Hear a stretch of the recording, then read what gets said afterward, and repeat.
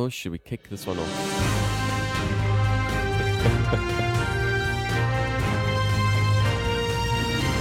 Oh man, a dramatic way to start this episode. And yeah, just something to hear in my ears when I should be in bed still, Barry. I only got 6 hours of sleep last night. My voice is a little bit croaky, so apologies for that. But it's Sunday morning and we are back to record across the pond. It's good to be here, Chad, and I can see you had a rough weekend, so we're going to get nice and easy into this podcast. We're going to get into some really cool topics, and hopefully by the end of this, you'll be up and ready for the week ahead. But for all of you listening and watching, it's good to have you back. We really enjoyed some GOAT stuff last week, some Trump stuff last week, and we're going to take it very easy today on a nice episode 48 of Across the Pond. Across the pond with Barry and Chad. So like I said, Barry, to be honest, I was out last night and the night before, and there's this curfew, this 10 p.m. curfew that is just the bane of everyone living in London at the moment. It honestly, I don't know one person who's happy that it's there. But I mean, obviously, it's got a reason for being. But it does make things really inconvenient when you do want to, I don't know, just have a night out. Selfishly, I'm a little bit happy that we aren't the only ones suffering with that curfew. It's nice for someone else to feel that pain. I remember when we were at 10 p.m., it was the same thing. Just as you're getting into your evening, just as you're getting into your dinner or your drinks or whatever it is, then everyone's looking at their watches, people start packing up and you got to head home. It's like such a weird thing. And so I have some sympathy, but at the same time, we went through it and now we're through it, so I'm a little bit happy as well. Oh, I understand completely, Barry. Just not ideal at all. Anyway, it is what it is, and to be honest, at least we have that privilege, right? Exactly. But anyway, let's dig right in to the week that was. The week that was. So it's the very first time, I think, Barry, that we've actually stuck to our one topic per segment kind of threshold that we like to set for ourselves so that we don't end up just jumping from one thing off to the next without much real structure, I guess. But one topic, I mean, obviously loads more happened this week. But one thing that we decided we wanted to talk about, right? Yeah, James Bond, Chad. James Bond, the brand new James Bond film that has now been pushed to next year, which is quite sad, I think. I think we all wanted a bit of James Bond in our life. It's been a while since we've seen 007 in the wild. And the brand new film, I think it's called No Time to Die, has been postponed to next year. Yep. And it brings up that same discussion we've had a couple times, Chad, about what do cinemas do in today's world where lockdown restrictions are still in place around the world, and it's hard to get people into those cinemas to go and see these films. Yep. Do they go straight to Netflix? Do they go straight to online streaming? Do they cancel it completely? Do they postpone it? Lots and lots of drama and all of those different options. And obviously the James Bond franchise is a huge, huge deal. So for them to push to next year is going to set a precedent for some other films, I would think. Yeah, absolutely. And this has just been, I don't know, it's just been a terrible, terrible experience, I suppose, for any of those Bond fans who have had their hopes up for this release. There's a date, it's coming out. If you're living in London, there's posters everywhere. We had Billie Eilish and Phineas come out, actually, to promo this movie. And then it gets pushed back to late in the year. And then we get late in the year and it's get pushed back again to April 2021. It really, really has been just a roller coaster and just not pleasant for anyone. I mean, we have seen some movies be released in this period. All of my friends are talking about Tenet, which I need to go and see, the latest Christopher Nolan. And yeah, I mean, it's just one of those. It's really, really not pleasant. Yeah, definitely not. And I think that for a long time, James Bond has been very, very on point. Like every single scheduled release, they managed to do it. They're one of those few franchises that are still going after tons and tons and tons of reboots, right? They're one of those like evergreen franchises you never think there's going to go away. Yep. And unfortunately, the pandemic has had its way and is going to push it even further. And hopefully 2021 is the last of it, Chad. Exactly. Well, some sad news coming out of that release. And I suppose it's not directly related to James Bond, but it certainly doesn't help. And that is the cinema chain in the UK called Cineworld. So we do have a few major chains here. We've got Odeon, we've got View, we've got Cineworld. And Cineworld are now closing, as far as I understand, pretty much all of their cinemas, kind of around the UK, US as well, because they were kind of counting on this release to get some foot traffic in the door. And I guess it's a question of working capital when it comes to these big corporations who are paying massive amounts of rent because cinemas are massive, and ultimately there's no foot traffic coming through the door. Yeah, those fixed costs just kind of eat away at you if you aren't getting that revenue through the door, right? And like you say, not just the size, but the locations of these chains. They're obviously in high foot traffic areas and big shopping malls and that sort of thing. And so it's really important that you have lots of people going through there. And if you aren't able to kind of manage that revenue, it actually makes more sense to kind of just shut down completely and just try and hibernate as long as you can to stay alive. But like we chatted about in the past, I think a lot of cinema chains are really going to struggle through this period. I really wonder what cinema chains of next year and the future are going to look like, because we've almost set a precedent now that we're more than happy to sit at home and open up Netflix and watch TV and watch a movie by ourselves, right? Definitely. So that pull to the cinema is not quite the same as it used to be. When, in the old days, and I say the old days in tongue-in-cheek a little bit, but you'd have to go to the cinema to see that big blockbuster release, right? For the new James Bond film, if you wanted to see it, you had to go to cinema and go and watch it. And there was a whole experience built around that. And slowly over time, we've been moving more and more towards online streaming and towards kind of sitting at home with your popcorn and your big TV screen and enjoying the movie that way. And so I don't know how cinemas are going to recover from this kind of thing. Beyond just the IMAX stuff, which obviously you can go to cinema to go and see great surround sound and amazing IMAX movies and whatnot. For anything that's not IMAX, I don't know where the pull is going to be, Chad. Yeah, it is interesting. And I've had cinemas open in London. They have been open. Obviously, a lot of them have been playing some of the older releases, kind of re-releasing stuff. And I mean, one particular example that is really, I suppose, apt to talk about now is the release of David Attenborough's A Life on Our Planet, which I believe is also on Netflix, I think, or one of the streaming platforms. It is. But it's out in cinemas. And for me, I've got this now, I suppose, decision. I'm a little bit torn. Do I actually go into cinema to watch it and wear a mask the whole way through? Or do I ease up onto the comfort of my couch and play my music as loud as I want and get gripped, I suppose, in that kind of fashion? It's a tough decision. It really is. And I'm not sure what it's like in the UK, Chad, but in South Africa, the movies have got more and more expensive every single year. Sure. And so by the time you've bought the movie ticket, the popcorn, the slushy, all of that stuff, you're actually in for quite a big investment compared to sitting on the couch and using your Netflix subscription. Yep. And so like you say, it really is a big choice. And I think for some movie fanatics, they'll kind of cringe at this idea because they say like, no, the way movies are supposed to be enjoyed is in a big screen with lots of people around you and enjoying that group experience. But for someone like me, I don't think that way. I think that like the comfort and the freedom and the lower of cost of being able to sit at home and enjoying it with some friends and family, that's quite powerful. Yeah. And so for me, I'm a little bit skeptical as to what's going to happen to cinemas going forward. They're going to have to innovate in some way. Some innovations we've chatted about in the past on this podcast is talking about subscription services maybe. Sure. To pay like a monthly fee and get access to a certain number of movies in that month. They've got to find new ways of getting customers in that door. And if they don't, they're going to find themselves being less and less relevant over time. And the more big movies go straight to streaming and skip cinemas altogether, the more in trouble they're going to be. Absolutely. Well, let's actually talk about the prices, Barry. Let's just get into that because I find it quite interesting having been in South Africa and, moved over about 2.5 years ago. And you're completely right. The trajectory of movie prices has just been insane over the last couple of years. But I think you will be taken quite aback when you hear about the prices here in London to go and watch a movie. So to go and watch a movie from the, experiential kind of research that I've done, please don't quote me on this. But you would normally pay about £13 a ticket. So that's 260 Rand or more. Wow. On just a standard seat. We're not talking about those wonderful lazy boy relaxing recliner chairs that you have there in South Africa. We've got those as well. But that's just for a stock standard movie ticket. Wow, I had no idea, Chad. That is way crazier than I anticipated. Yeah, that's like more than double what we have here. Okay. That is nuts. And the popcorn and drinks and stuff, are they also overpriced? Yeah, way overpriced. It's actually insane. You normally pay, I think, last time I remember, is, about £10 for your popcorn and slushy or whatever else it is that you're having, which is a lot of money, like you say, for one outing. And ultimately, you can get a similar type experience back at home. The one thing that I must be honest, and the one thing I have missed about South African cinemas is your popcorn experience. So out here in the UK, you get your popcorn. Ultimately, there's two flavors. It's either sweet or salty.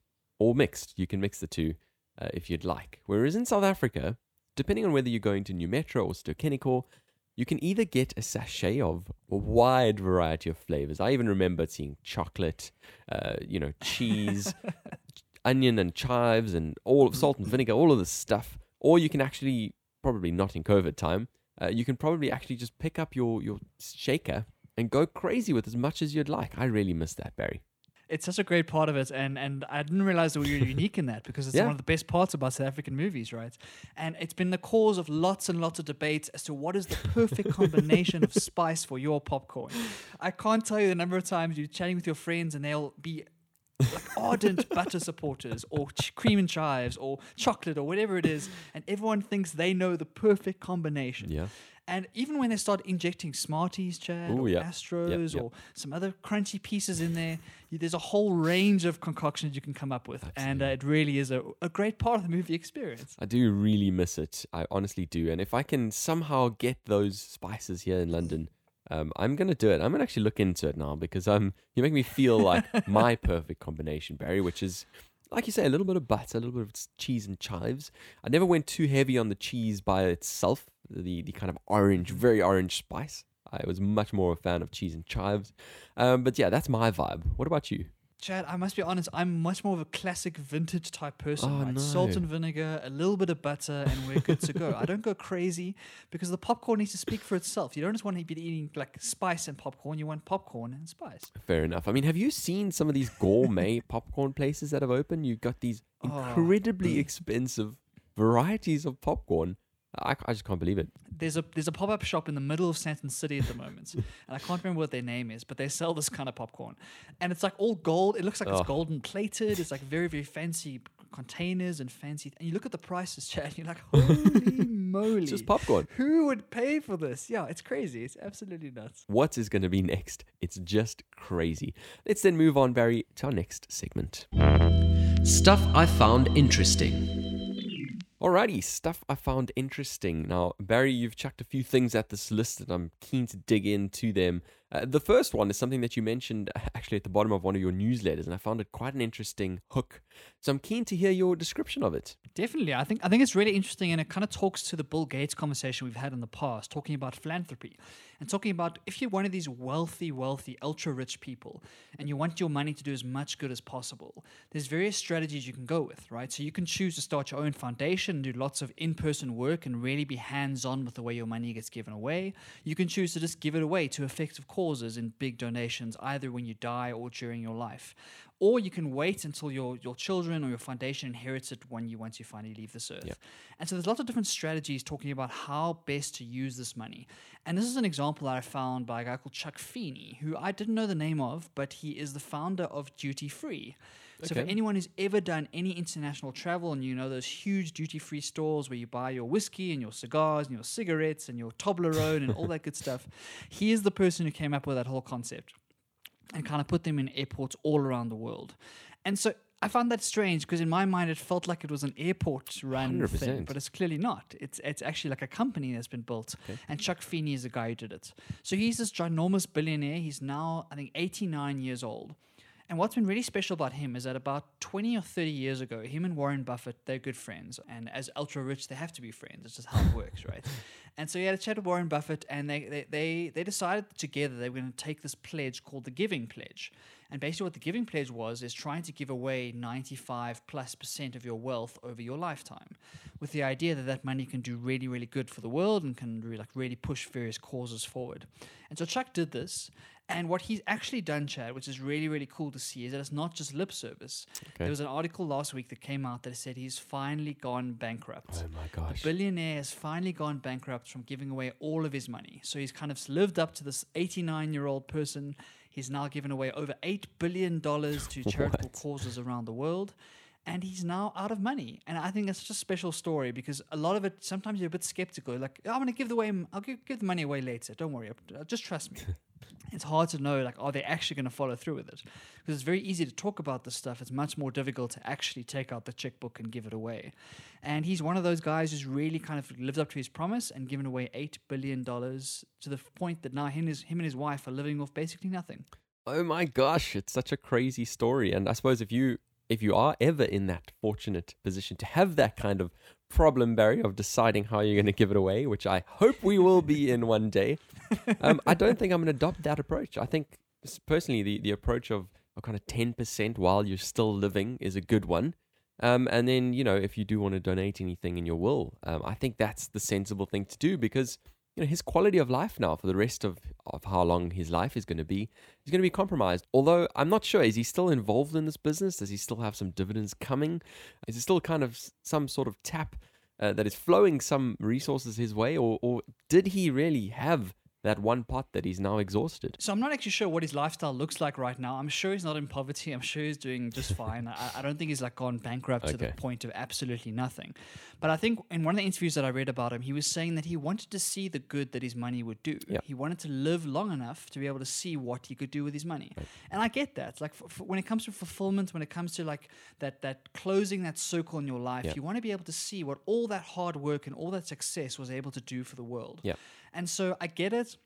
There's obviously the debate about compound interest, right? So when you're giving it away throughout your life, there's an argument to be made that maybe you should continue to invest it and continue to build and build and build and give it away right at the end. So I understand that argument. Yeah.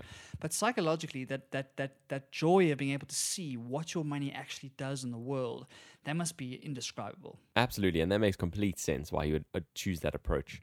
I just hope, because obviously as our life expectancies are growing longer and longer by the year, hopefully he does have just enough to keep himself going at a kind of reasonable level, because that would be quite sad if we're honest with ourselves.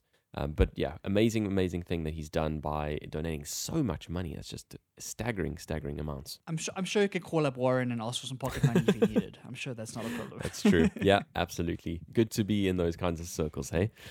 So let's move on then to the next one, Barry. Talk us through it. Yeah, so this one is a little bit difficult to describe because it's a video you actually need to go and watch. Okay. So we'll leave the link in the description and all that. But basically what this is that someone went and found a very, very old, grainy, black and white video from 1896. Okay. And it's this little video of a snowball fight in Lyon in France, right? So just a random video on the side of the road, people throwing snowballs at each other. And it's in this like very, very early camera technology. And so what these guys have done is they've taken this video and they've used the latest in AI, the latest in camera technology, the latest in editing technology to actually make it colorized and bring it into the 21st century. So they've turned this ancient video into something that's very watchable in 2020. So by watching it, it's really an amazing kind of time capsule of what life used to be like in 1896. And so you're able to look back in time and look at like what a snowball fight looks like in France. It's such a fascinating idea. That is such a cool idea, especially when we spoke, a few weeks ago about the iPad release, when you can zoom in and add extra frames and add extra detail and do all that kind of stuff. Enhance. To do that in video is staggering, and then go another level and add color as well. And I guess remove the grain, all of that kind of stuff. Really is insane. And if you take it a step further, when we actually get this kind of scale with this AI technology that I think we'll get to eventually, the question of investing in high quality camera equipment at source is going to be an interesting one to kind of watch how the debate unfolds, because I'm pretty sure when we get to that kind of large scale, you might be able to have a membership to some sort of AI kind of service or software that will be able to upscale your footage for a relatively low cost. And so you might be able to take your iPhone footage to a much higher level. Yeah, it's such a good point, and it's a debate that's going to rage on for years and years between the camera purists who believe everything should be done in camera versus those in the post-production who can do all sorts of magic and make it look like nothing like what it looked like in camera. And so it's a great example of like what technology can do just because it's pixels, right? At the end of the day, any video is just a piece of information. It's just zeros and ones in information, and you can do lots and lots of cool stuff with it if you know what you're doing. Yep. And so what these guys were able to do by inserting extra frames and removing grain and adding color and making it smoother and all this stuff makes this video that shouldn't actually exist, right? It was way before this fancy video technology. And so it's really cool to see what potential there is. And like you say, it's the right thing to think about what comes next from this. And you're not going to need the greatest camera in the world going forward. Like a lot of the innovation, a lot of the progress in photography and in videography is in computational stuff, right? In like what can you do with the software piece of it? The camera is just going to be an input device to get that information into some sort of source, and then all the computation and all the processing on top of that is going to make that footage whatever you want it to be. And so that's where the innovation is going to come from in the future, and that's why I think we're going to start seeing, instead of smartphones adding a new camera every single year, they're going to start thinking about what does the software need to do, and how does that post-production actually going to impact what we see at the end of the day. Absolutely, and that post-production and this kind of debate is a key one to kind of topics that I want to talk about on the back of this, Barry. The first one is Sony smartphones. Now, I don't know if you've been following what's happening in the Sony world, but they released their Sony Xperia 5 II a little while back. I don't know how long ago, a couple of weeks ago, let's say. And basically these devices, which nobody's been talking about at all, funny enough, essentially we've got Sony, who's a manufacturer of incredibly high-end cameras. We spoke about their cameras the other day. And they're basically rolling out some of this tech into their smartphones. Now, obviously, they're limited by the sensor. It's got a 12-megapixel camera, and they've got 3 cameras, I think. The usual combination of telephoto, wide angle, etc. But what this camera essentially lets you do is dial into full automatic mode in camera, and even the UI, everything like that, it feels like you basically have one of the Sony cameras on your phone. They've been able to strap a 4K screen onto this device. And essentially the question of why no one is talking about these cameras. I had a Sony phone a while ago, the Sony Satio, which was one of my favorite phones ever. I loved it. And it also had a camera that was amazing. You could actually kind of slide off to open the lens, and you had a dedicated camera button. I just have such fond memories of it. But you're completely right. I suppose this is the way that we're going, where you're able to dial in a bit more on the software, and you take advantage of the kind of AI autofocus features, and be able to do a heck of a lot more on the phone. And it really, really is sparking this kind of debate. That's fascinating, and yeah, I haven't been following this conversation, and maybe that's a sign that's why no one's talking about it, right? For some reason, it hasn't kind of caught the cultural zeitgeist. Do you think it's because of the phone itself, Chad? Like, is the phone a really good phone? Like, putting the camera aside for a second. I mean, I think it is a very good Android phone, right? I think if you're on the Android system, it's comparable to the likes of Samsung and LG, whatever else is kind of the play of the month in the Android world. I know that changes. Even the Google Pixels.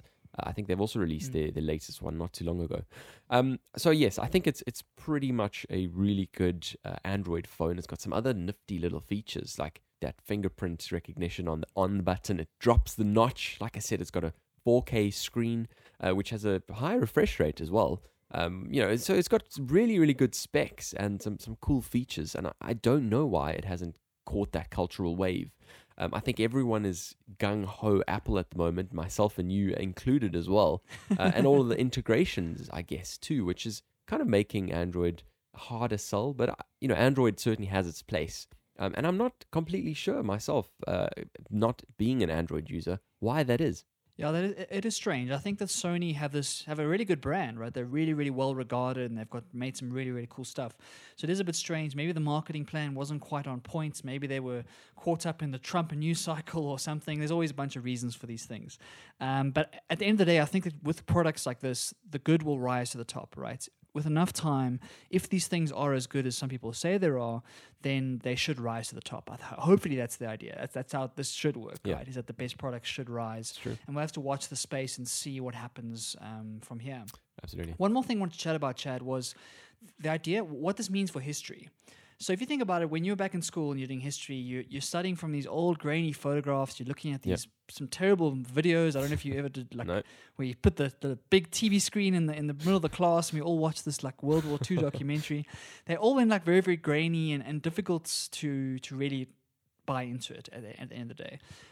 If they're able to do this sort of thing and make this footage more tangible and more colorized and more engaging for people, the idea is that hopefully more people will be interested in history, because all of a sudden you can open up all of this footage to a world that is very used to 4K on their Netflix account kind of thing.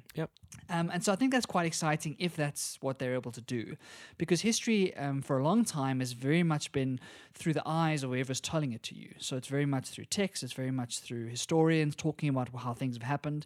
If you're able to take some of this footage, and not all of it, but some of it, and turn it into real 21st century quality footage, I wonder what it might do for us learning about what happened in our past. Yeah, absolutely. It's a good point. And I am guilty of that. I'm so not keen to kind of dig into the old school style of history. And if you could modernize it somehow, you'd definitely get my buy-in.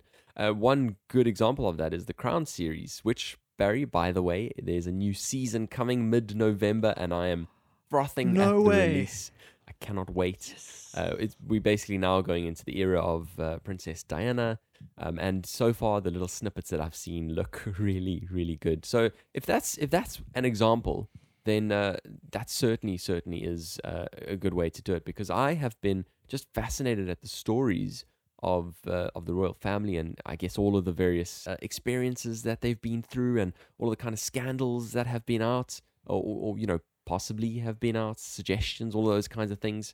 And if somebody had kind of strapped on a historian type composition and was sitting down just telling me, well, if back in the day this is what happened, and there was a suggestion that this happened, I wouldn't have been so keen on it. But you're right, that's exactly it. That's me watching that kind of thing. But strap it into the cinematic Netflix production that is The Crown, and you've got my buy-in 100%. Definitely. And so I think there's some exciting potential for this sort of thing if we're able to bring some of that technology and some of that history back to life in a way. I know there's one thing I want to shout out is that there's an amazing series on Netflix. I think it's called World War II in color. Okay. And they've done a similar thing. So they've taken, obviously the footage from World War II is much better than, say, this 1896 footage. Yep. But what they've been able to do is they've added color, they've remastered it, and they've added a soundtrack of popular music to it. And it's made it really, really engaging. So it's a crazy long series of documentaries. It's like 7 episodes of like 2 hours each, something crazy. But it's an example of what is possible when you take some of these new 21st century ideas and ways of production and apply it to history in a very engaging way. And hopefully for our kids and for our generation going forward, they'll look back on history and it'll be way more engaging than what we went through, Chad. Yeah, absolutely. I absolutely hope so. Because you do want to kind of learn a few of these things, but you just do need to get that interest, I suppose. You need that curiosity to let anything actually stick. And to be able to watch it in good quality definitely helps with that. Final thread to wrap this topic up on my side, Barry. When we talk about this post-production versus shot-in-camera style of stuff, I saw a tweet by a guy we spoke about a few weeks ago, Casey Neistat, arguably the godfather of YouTube. And I found out last night I was with someone who didn't know who he was, and it was quite a funny discussion point. So if you don't know anything about him, do go and check him out, ultimately just to see why he's got that title, and it's definitely a deserving one. But he put out a tweet, Barry, essentially talking about some advice that he gave a young filmmaker. And I'm just going to read his message, which is: general ideology, I don't like filters, color correction, transitions, digital effects, fancy font treatments or titles. I think they're cheap and easy. Anyone can download and plug in. They're not a demonstration of creativity, but something pre-packaged and emblematic of a more formal, mainstream-like aesthetic that a lot of younger creators see as aspirational. Aspirational because using easy plugins makes their homemade videos look like what is seen on TV. Use nothing but straight cuts and footage out of the camera. Text is almost always Helvetica, not because I like the look, but just because it's default. Expressing creativity using the most basic, accessible methods is the hardest thing to do and the purest.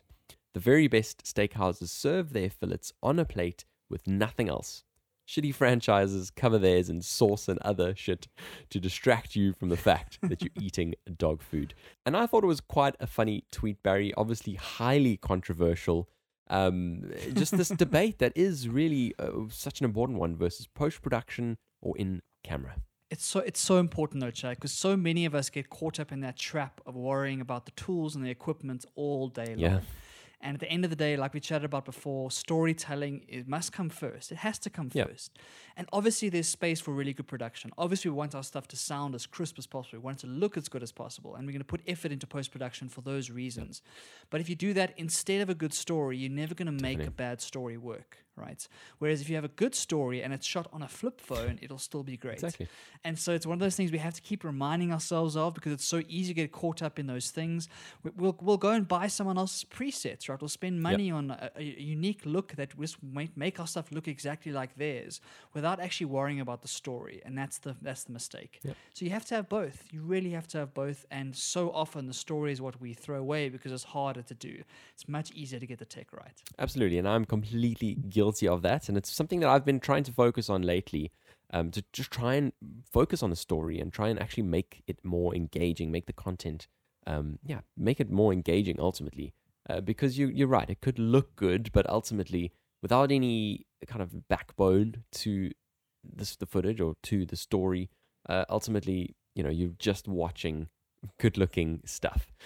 So yeah, completely right, and I think it's something that we all need to remember when we kind of go back on our creations. All right, so let's wrap that up, Barry. Let's move on then to the next thing that I found quite interesting this week. There we are. I must be honest. I haven't watched all of the movies, and I know Barry. Yeah, Chad. I know. Chad. Dear listeners, I apologize for Chad's lack of culture. We will right this ship. I promise you. Please stick with us. We will rebuild. Across the pond, we will rebuild. We've had a few of these moments. Firstly with Star Wars, secondly with Lord of the Rings, now with Harry Potter. That's what we're talking about, ladies and gentlemen. I've watched a majority of the series, but not all. Yes, we will right the ship. We will get there eventually. Do you realize you're talking to a huge Harry Potter fan? Like a fan that went to Harry Potter World when he was in London and had the time of his life? Do you realize that? Really? Okay, amazing. I haven't been myself yet, and I actually went past the Harry Potter theatre yesterday because there's a theatre production which is incredibly popular. It's 2 acts. People wait years to get in there, and I was thinking, what about all those people who had bought tickets, who were waiting, and you've just got this franchise that the doors are just closed. It's such a sad thing to watch.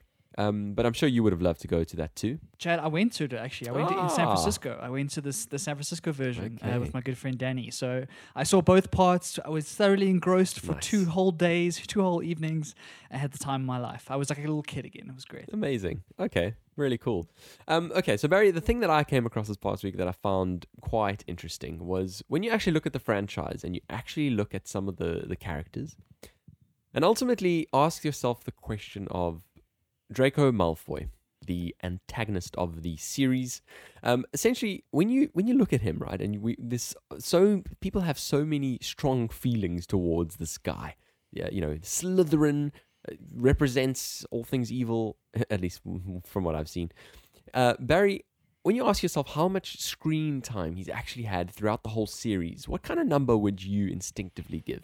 Oh, so if we're thinking about, there were 8 movies, right? And each movie was probably at least 2 hours, I'd say. So let's say 16 hours or so of total time.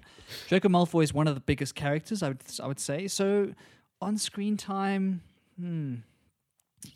I'd say a couple hours at least, maybe 4 or 5 of the 16. That's interesting. And I like the educated guess there, Barry. I'm going to completely whip you down. And I'm going to say his screen time was actually 31 minutes and 30 seconds. No, man. For the whole franchise? For the whole franchise. So I found that absolutely fascinating. And I guess it's just important about how you can build up a character, how J.K. Rowling can build up a character and build perspectives to that character. And really make it a featuring character in the whole series. But in terms of actual screen time, 31 minutes. They've obviously done a heck of a lot of message telling in that time. Yeah, definitely. That's really interesting because I think what makes J.K. Rowling so incredible in my mind is the amount of depth and nuance she gets into each of her characters. And Draco Malfoy is a great example. It's this like very easy antagonist, like this kind of enemy of Harry Potter throughout the series. But as you go on, you get to learn more and more that he's in these shoes he doesn't want to be in. Okay. And the reason that he's become this person is because of his family background, because of his connection with Voldemort and all that good stuff. And so there's so much depth in his character. He's one of my favorites of all the characters in the whole series. So to hear there's only 31 minutes of screen time is crazy to me. Yeah. It's like, how do you manage to get that much character development out of so little screen time? And I would guess that a lot of it comes through the discussions of Harry, Ron, and Hermione about Draco, right? So I'm imagining a lot of it comes from that. Yeah. And it's kind of, it does make a little bit of sense to me, because if you look at anyone who writes in the horror genre or in kind of the hero versus villain genre, they will talk about the fact that the less you show the villain, the more scary he gets. Or the less like you show about him, the more kind of mysterious and worried you are about this villain. And so maybe that's part of it. Maybe that like we're trying to cast Draco as this evil character, and so we're gonna give you as little as possible. But over time, I certainly feel like, definitely in the books, and I'm assuming in the movies as well, you start to realize that he's not as evil as you thought he was, and that over time you get a sense that his parents are the ones who've kind of like put this on him, Yeah. and he's carrying this huge thing on his shoulder. And so that is really interesting that it only has 31 minutes. Imagine living that life. Sorry, Chad, I'm getting very excited. That's fine. Imagine living that life of recording those movies for like years and years and years and years. Like, how many days was he just sitting in a caravan waiting for his time on set? I mean, crazy. Yeah, I'm sure he's getting paid swimmingly for doing that. So Oh, yeah. I bet you he has no complaints on that. But yeah, I mean, what is happening with any of the Harry Potter stars? I mean, I haven't really seen much of Hagrid following the release, or any of the other kind of, like Draco. What is he doing these days? Yeah, so I think his name is Tom Felton. I think his real name is Tom Felton. And he's actually been in a couple other series and movies since then. Obviously, never is going to be as successful as Harry Potter. It's a really, really tough thing for your first thing to be the most successful movie franchise of all time, right? It's really, really tough. And I think that for all of those guys who grew up, I mean, when they started, they were like kids, Chad. They were 10, 11 years old when they started the first one. And so it's very hard to break out of those molds and become something bigger. Daniel Radcliffe has had some time on Broadway. He was in a show called Icarus for a long time. Okay. He's had a couple other movies he's been involved in. So I think he's slowly starting to try and break that mold. But it's very hard to see him as anyone else than Harry Potter. It's very, very hard. Yep. Emma Watson, same thing, right? Obviously has Hermione, a very, very iconic character. She's kind of broken out, and she still does some film stuff. She was in The Beauty and the Beast, of course, and a lot of like those kind of films. But a lot of her work nowadays is more on gender equality and more activist type stuff.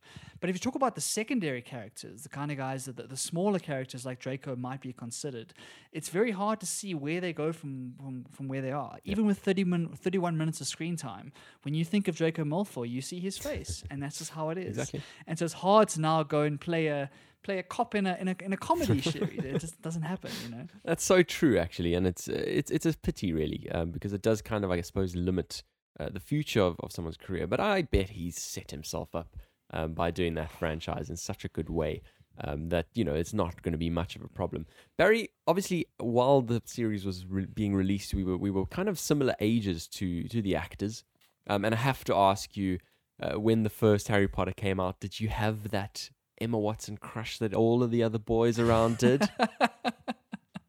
Chad, I still have a crush on Emma Watson today.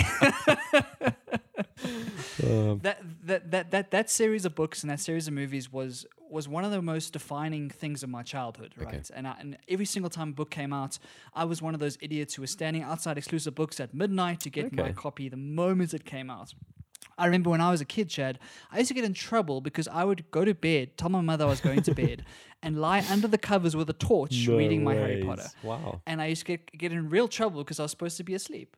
And so that's how much those books affected me. And Emma Watson, of course, when the movie started, that was the childhood crush we all grew up with. And she's just gotten more and more attractive every single year, Chad. And so I still have that crush. I still think she's amazing. And it's I think she's cool. Well, next time you're in London, do stop in and make sure you get your photo with her, Barry, at the Wax Museum, Madame Tussauds. Ooh. It there's was an the idea. very first thing that I did when I got here. Because, you know, if you can, Priorities. why not? Alrighty, well, some other things that are happening in London, Barry, I wanted to quickly touch on, and the reason why I only had 6 hours of sleep last night is the London Cocktail Week, something I've never done before. But I was quite interested this time because obviously we've all been inside of our homes, and now to have any little excuse to go and explore new places is great, is honestly great to have. And Cocktail Week has become Cocktail Month.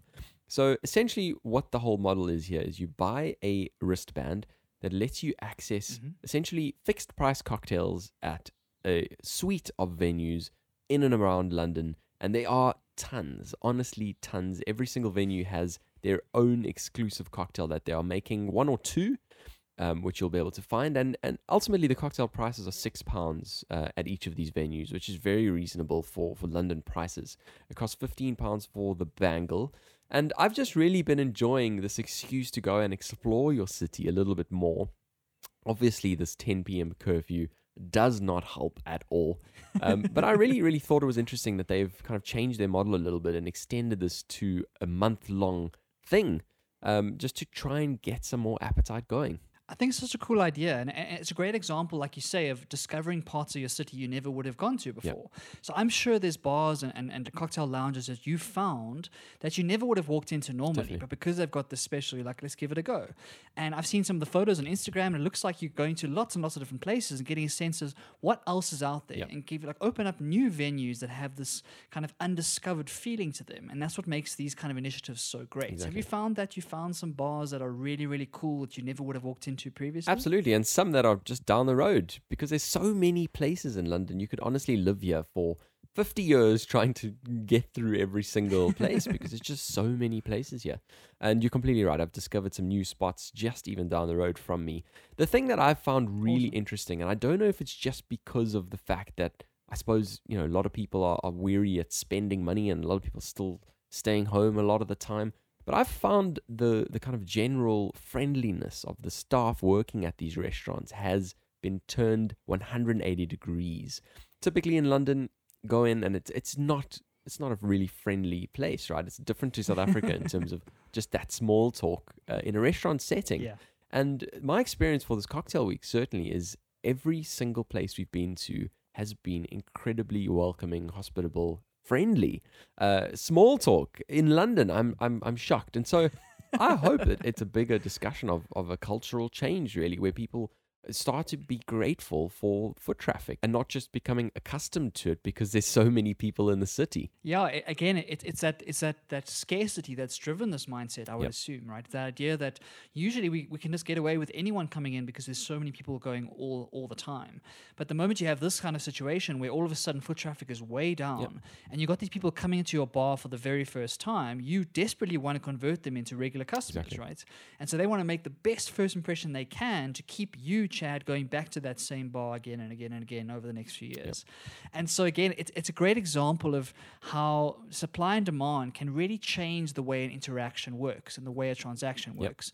The moment there's lots and lots of people going in, they don't have to be friendly because they can get away with it, right? They can get away with just serving you what they need to do, turning the tables as quickly as they can and making their money that way. The moment the demand drops and all of a sudden there isn't that kind of booming kind of consumer landscape, all of a sudden you have to start competing in other ways, and that's beyond your food and drink. It goes to your service, your friendliness, etc.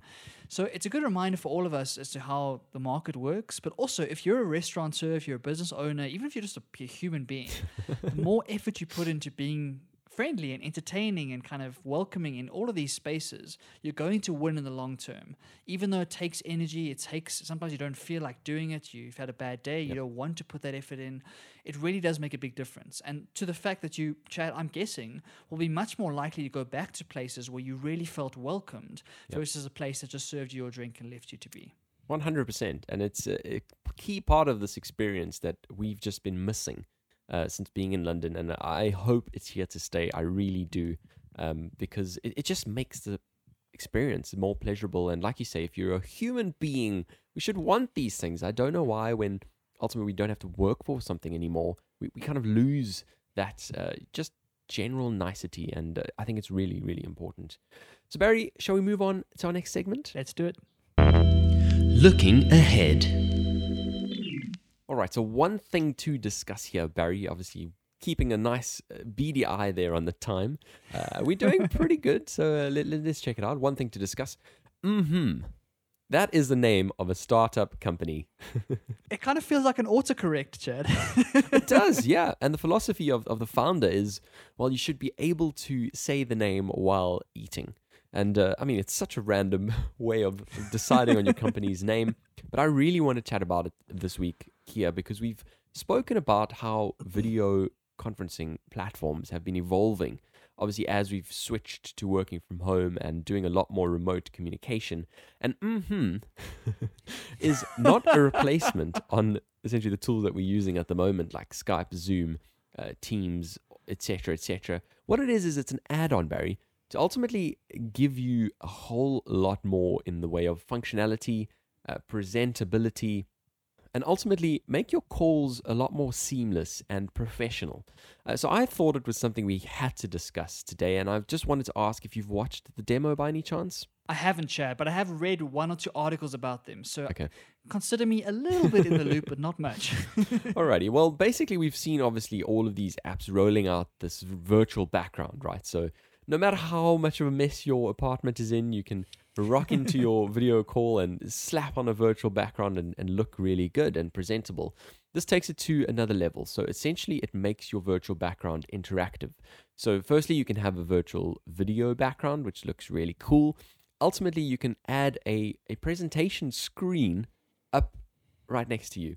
So if you think about your weatherman who's presenting something behind you and there's a presentation actually reflected on that background, this is kind of what this tool is going to be able to let you do. On top of that, it lets you do a whole bunch of other cool things. So you can make yourself bigger or smaller to ultimately make that presentation stand out more or less. You can actually move your head around. So if you're pointing at something, you can move your head around and make sure that it lines up to your presentation. So there's all of those really cool little tools. You can actually dim yourself, basically make yourself transparent, depending on whether you want people to be looking at the presentation at that moment in time. You can zoom up and block it and then make yourself transparent to kind of draw more focus to what it is that you're presenting.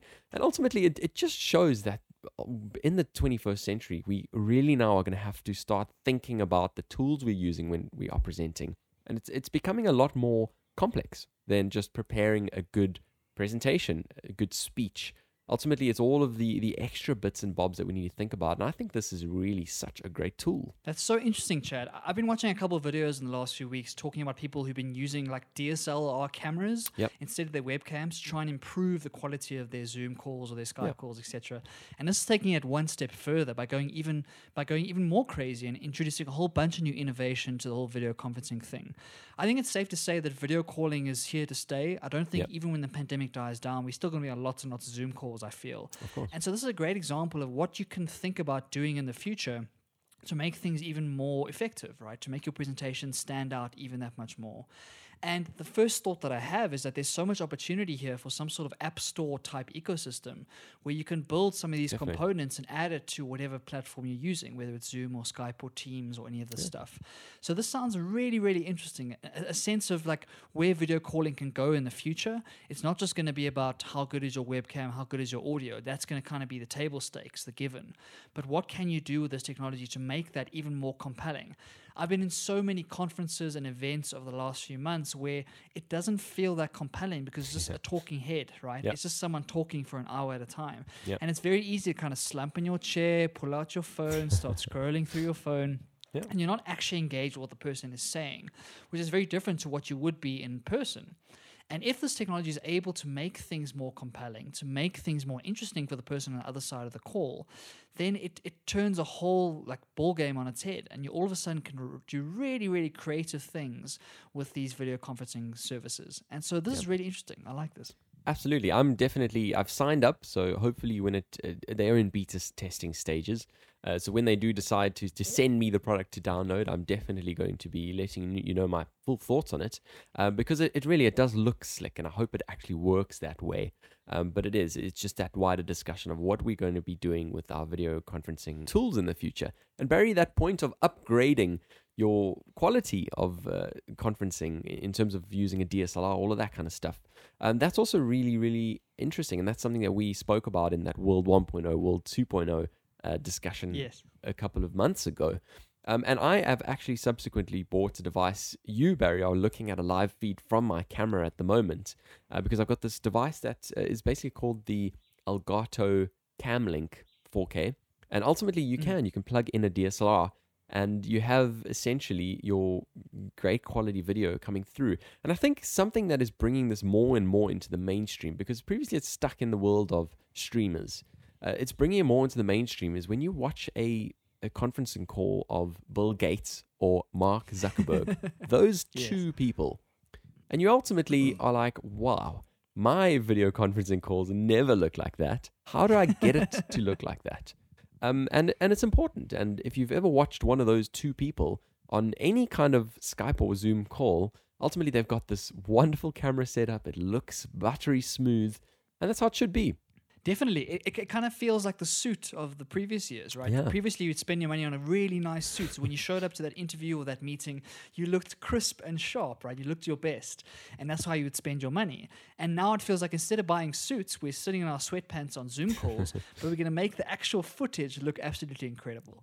Yeah. And that's a really funny look at where the world is going in the future. And I think it's a really, really cool thing. I wonder, Chad, the laptops that are going to come out in the next few years, how good are their front-facing cameras going to be? And so if those cameras can get to a stage where they are really, really high quality, like iPhone level quality, maybe you won't need all of these workarounds and all of these other things. So I think it's going to change the way the laptops are built in the future. It's going to change the way that Zoom thinks about how they do their thing. Of course, the other side of this coin is that if everyone is now shooting DLSR footage and sending it over the internet, what does it do for latency and bandwidth and all that sort of thing, right? So the reliability of the calls starts to come into question, especially in places like South Africa where the internet is not always amazing. And so it's a really interesting discussion for the future as to what this is going to look like in a couple of years' time, because Zoom calls are here to stay. And so how are we going to make them better? How are we going to make them more interactive? And how are we going to make those meetings feel as immersive as they can? And when is VR coming, Chad? Oh, I hope it doesn't come, because I don't need everyone looking at the full 360 degrees of my room that I'm in, Barry. I mean, that feels just crazy. Unless we're talking about a scenario where we can virtually have a table of people and people sitting at their various... I want to see you sitting right here, Chad. I want across the pond to be sitting having the conversation right here. Yeah, that's fair. That's fair. I'm sure we need to keep our eyes peeled for that. But yeah, if we did have a kind of day-long conference, my neck is going to be very sore. True story. We'll have to hold our judgment on that just for the moment. Absolutely. Well, let's move on then to our last segment. Develop and grow. So, Barry, lockdown has not been kind to me. Yeah, Chad, it hasn't been kind to me either.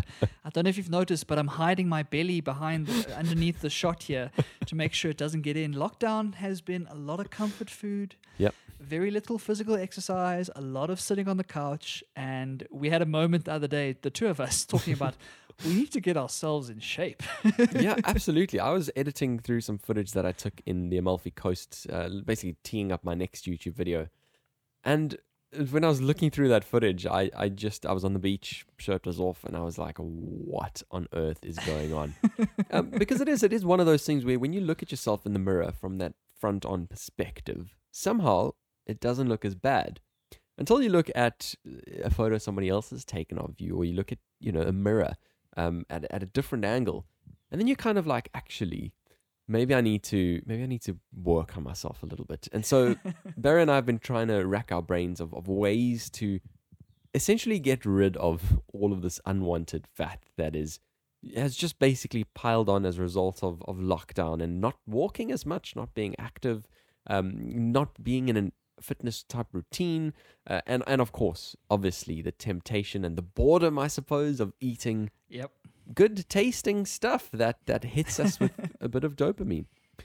So anyway, I just wanted to talk about Matt D'Avella, the YouTuber who we've spoken about a few times before, who ultimately is your self-improvement, productivity guru, ultimately on YouTube. He's the guy you need to go and watch, and he's actually done a documentary on Netflix, which I still haven't watched, on minimalism. Need to go and check that out. But ultimately, the one rule of his that has stuck with me and has really it's always resonated quite well is this 2-day rule. So what this phenomenon is, Barry, is you can ultimately skip a day of physical activity. You can skip one, but you can't skip 2. And I find that so effective, Barry. For some reason, being able to kind of take that rest day, at least, once every day if you'd like. Ultimately, when you look at the 7 days in a week, you're still going to be exercising enough. And so I find it such an effective way of doing things where you allow yourself 1 day of rest, but not 2. It's such a great little mnemonic to keep in your brain, and it's very easy to think about and remember, and it's very easy to not easy to stick to, let's say, but very simple. And the reason it works is because it talks to that consistency. We all have those moments where we're like, okay, we're going to get our stuff together, Chad. We diet really well for 2 weeks. We do really, really well. And we have one bad day. And all of a sudden, we're like, oh, stuff this. We had one bad day, therefore I'm just going to throw the rest of the week, throw the rest of the month away. And we go down this very, very slippery slope, and before you know it, we've ruined all of that progress, right? Yep. What this rule really does well is that when you have that one bad day, it's okay. Like, you can be kind to yourself. You don't have to beat yourself up. You're like, okay, cool. I had a bad day. I had a day where I wasn't on, or where I ate 18 chocolate chip cookies, or whatever I did. All I have to do is make sure I don't have 2 bad days in a row. Yep. And that's a very achievable goal compared to thinking that, oh, I've done 10 perfect days and then one day off, and then, oh, no, I've ruined my streak, Yep. and now it's completely dead, right? Definitely. And so it's a great little piece of psychology to use against yourself, especially if you're this kind of person like we are, that it really does help us just to kind of keep on the right track. And like Yep. you say, we don't have to be working out 2.5 hours a day for 7 days a week to get Exactly. results, right? We don't have to do that, and we don't have the time to do that. Yep. Whereas this kind of rule just reminds you that consistency over a long enough period, without too many kind of long breaks in between, that's how you get your results. And so, yeah, it's something I need to think about, Chad. It's something I need to implement in the next little bit to make sure I get back on track. And it's one of those very, very achievable type things, which is much, much more realistic than a crash diet or like a 21-day boxing challenge or whatever the story is. Absolutely. And if you are like us and you have also picked up 1 or 2 extra kgs during lockdown, join us on this journey ultimately of getting ourselves back to our best, whatever that may be, and ultimately, as realistic as that actually is. But let's do it. Let's try and get feeling better and try and implement this rule in getting there, which is neutral to the type of exercise you're doing. You don't have to be doing HIIT workouts. You don't have to be running. You don't have to be standing on a cricket field and running around like Barry loves doing. Just whatever it is that you're doing, do it consistently over time. That'll get us closer to our goal, which I love. Barry, that brings us to an end of another jam-packed episode. And, we've ended this one up in pretty good time. Damn straight. I've really enjoyed this one. It's been really, really good to chat. You've certainly opened up over the hour, so it's good to see you back after your lack of sleep last night. Yes. And for anyone listening, we really appreciate you guys. It's awesome being able to do this every single week. It's one of the highlights of my week. Yep. And it's really good to do this. Absolutely. Well, I wanted to close this one off with a challenge to our listeners, actually. A little challenge. Can you step up to this challenge? I wanted to ask if you can think of just one friend who would enjoy listening to the podcast and maybe send us their way. Just one. Give it a little thought, a couple of minutes, and we'll be super, super grateful if you do. Chad, that's a great challenge. So please send a WhatsApp, a Skype, a TikTok, a Facebook, an Instagram, whatever it is, to a friend that you think really would enjoy this. We really appreciate it. We love to get in front of more people. We're seeing some good news on the YouTube side, so things are growing. But of course, we really would love to grow this audience and this family we're building here at Across the Pond. But for now, that's all from us. We'll see you back here again next week, same time, same place, on another episode of Across the Pond. Pond, across the pond.